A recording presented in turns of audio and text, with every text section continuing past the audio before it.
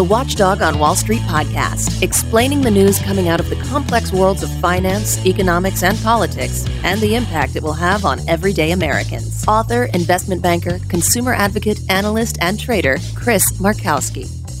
Well, not only do we have a retirement funding crisis, we've got woke crazies coming after your portfolio. I kid you not. Wait till you hear this. Anyway, anybody familiar? I made fun of it before. World Economic Forum, the Davos crowd. You remember how Indiana Jones, early on in Raiders of the Lost Ark, he was escaping the Houthis there in the jungle, and he gets in the plane, and there's a boa constrictor there, and it was just his friend's, what was it? It's my pet snake, Lucky, I think it was, whatever it may be. Snakes, I hate snakes. But yeah, Indiana Jones doesn't like snakes. Remember the whole well of souls. Anyway, neither here nor there. The World Economic Forum and the woke crowd at the World Economic Forum, the Davos crowd, they scare me like snakes scare Indy. And they should scare you too. Wait to get a load of this. The latest from the World Economic Forum: talent and intellect are equally distributed. Opportunity is not. First off, that's horseshit. That's horseshit. Talent and intellect are not equally distributed. God gives each and every one of us different types of talents and abilities and intellects. Okay? You know, I happen to be able to, sub-reference pop culture, movies, books, things that I've seen in an instant. My brother Matt's got the better one. He can see numbers. He can see the matrix when it comes to math. One of my best friends, my entire life, phenomenal artist. I can't draw stick figures, for crying out loud. That's how bad I am. And the other thing that they forgot to add in here is hard work. Hard work is most certainly not equally distributed because, that's what made us successful.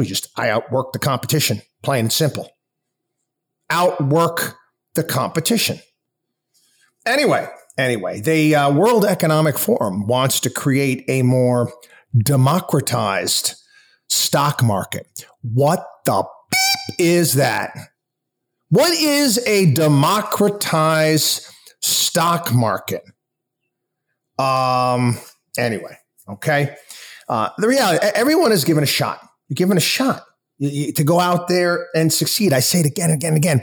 I want my kids to grow up in a world where they can succeed beyond their wildest dreams, but there's a flip side to that. You can fail too. A democratized economic policy or market, that would kind of change all that. The World Economic Forum program seems to run parallel to the ESG-related woke ideology that has been spreading like cancer into major corporations and Western governments. While promoting fairness in investing, the World Economic Forum addresses theory while ignoring practice. How would such fairness be achieved? What is the World Economic Forum definition of fairness? If we go by this is from Zero Hedge today, if we go by the common ideological mantras of globalists and the political left, fairness for them means equality of outcome, not equality of opportunity. Is there any magic barrier up there for people to go out and build a portfolio? No. So you want to democratize the stock market. So what are you saying? You're going to, I guess that means all the hard work that we put in, everything that we're doing for our clients, if our clients do too well in their portfolios, they're going to have to give up those gains to somebody else. Is that what you're saying? I guess so. What else could it mean? Anyway, so this as well. Here's some numbers for you, people. Fewer than 60% of baby boomers have retirement accounts. Millions of working age Americans aged between 56 and 64 are edging closer to retirement without having savings stashed away. This is what report was this? It's the Transamerica report that they do. Yes, Transamerica Center for Retirement Studies, and they also went through.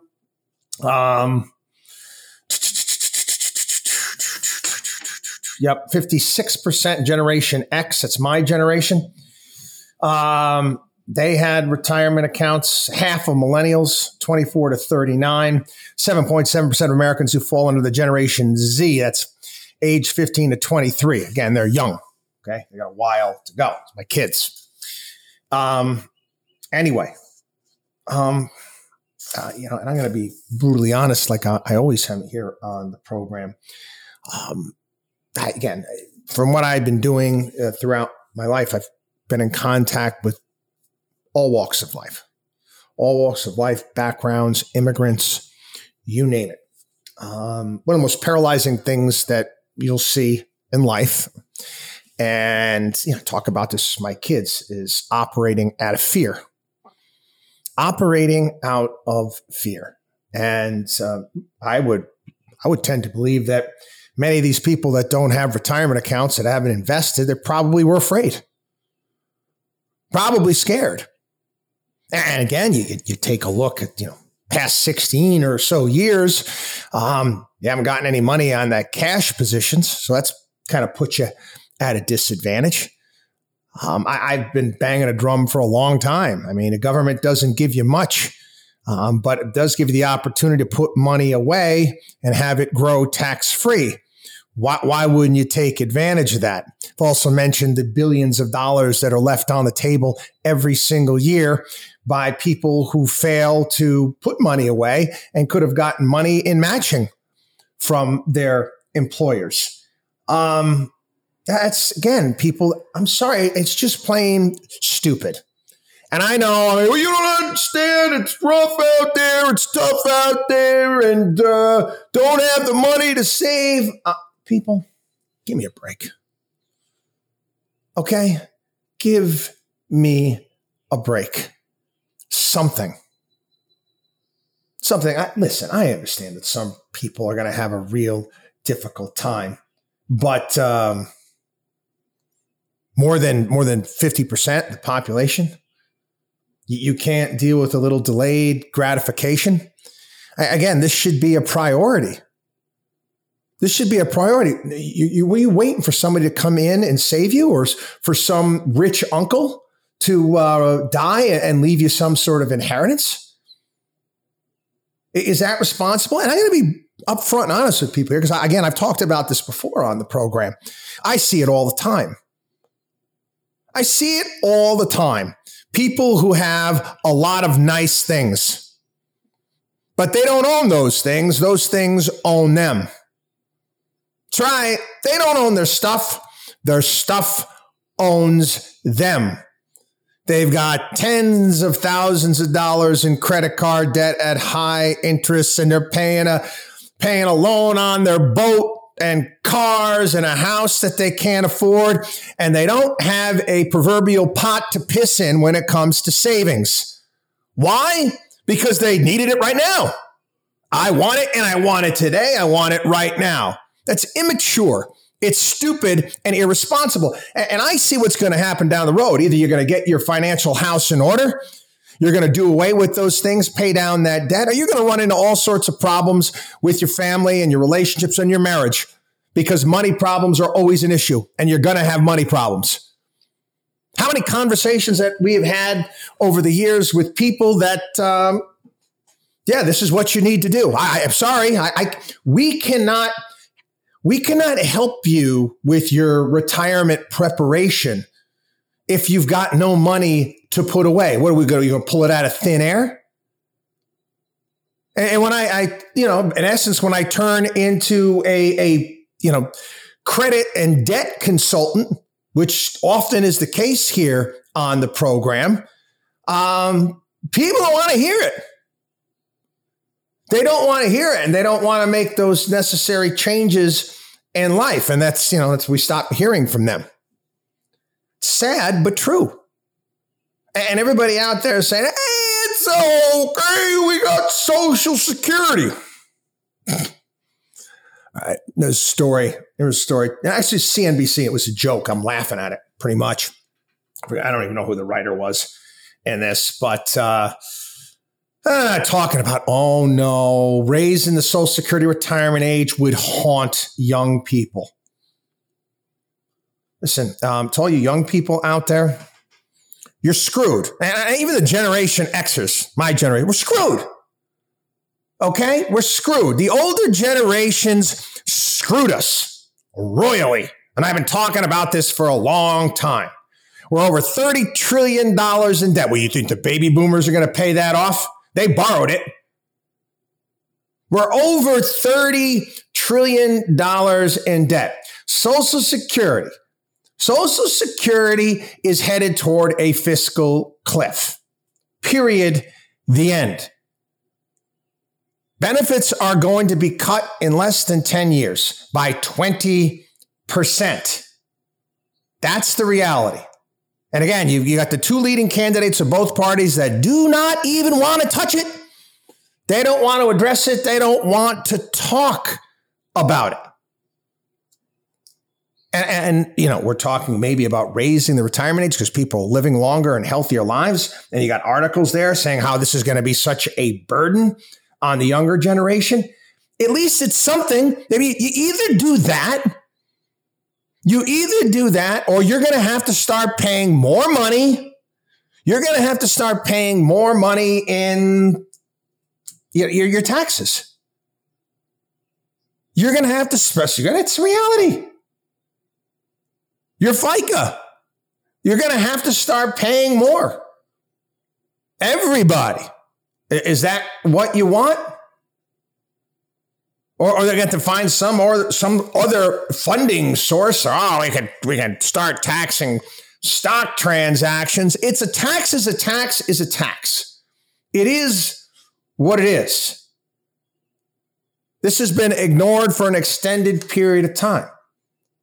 Again, we wished back at the end of the day, George W. Bush decided not to invade Iraq and could have actually gotten some intelligent domestic things done and possibly gotten some sort of social security reform put on the table where money was actually starting to go into private accounts for people. Yeah, I was hoping.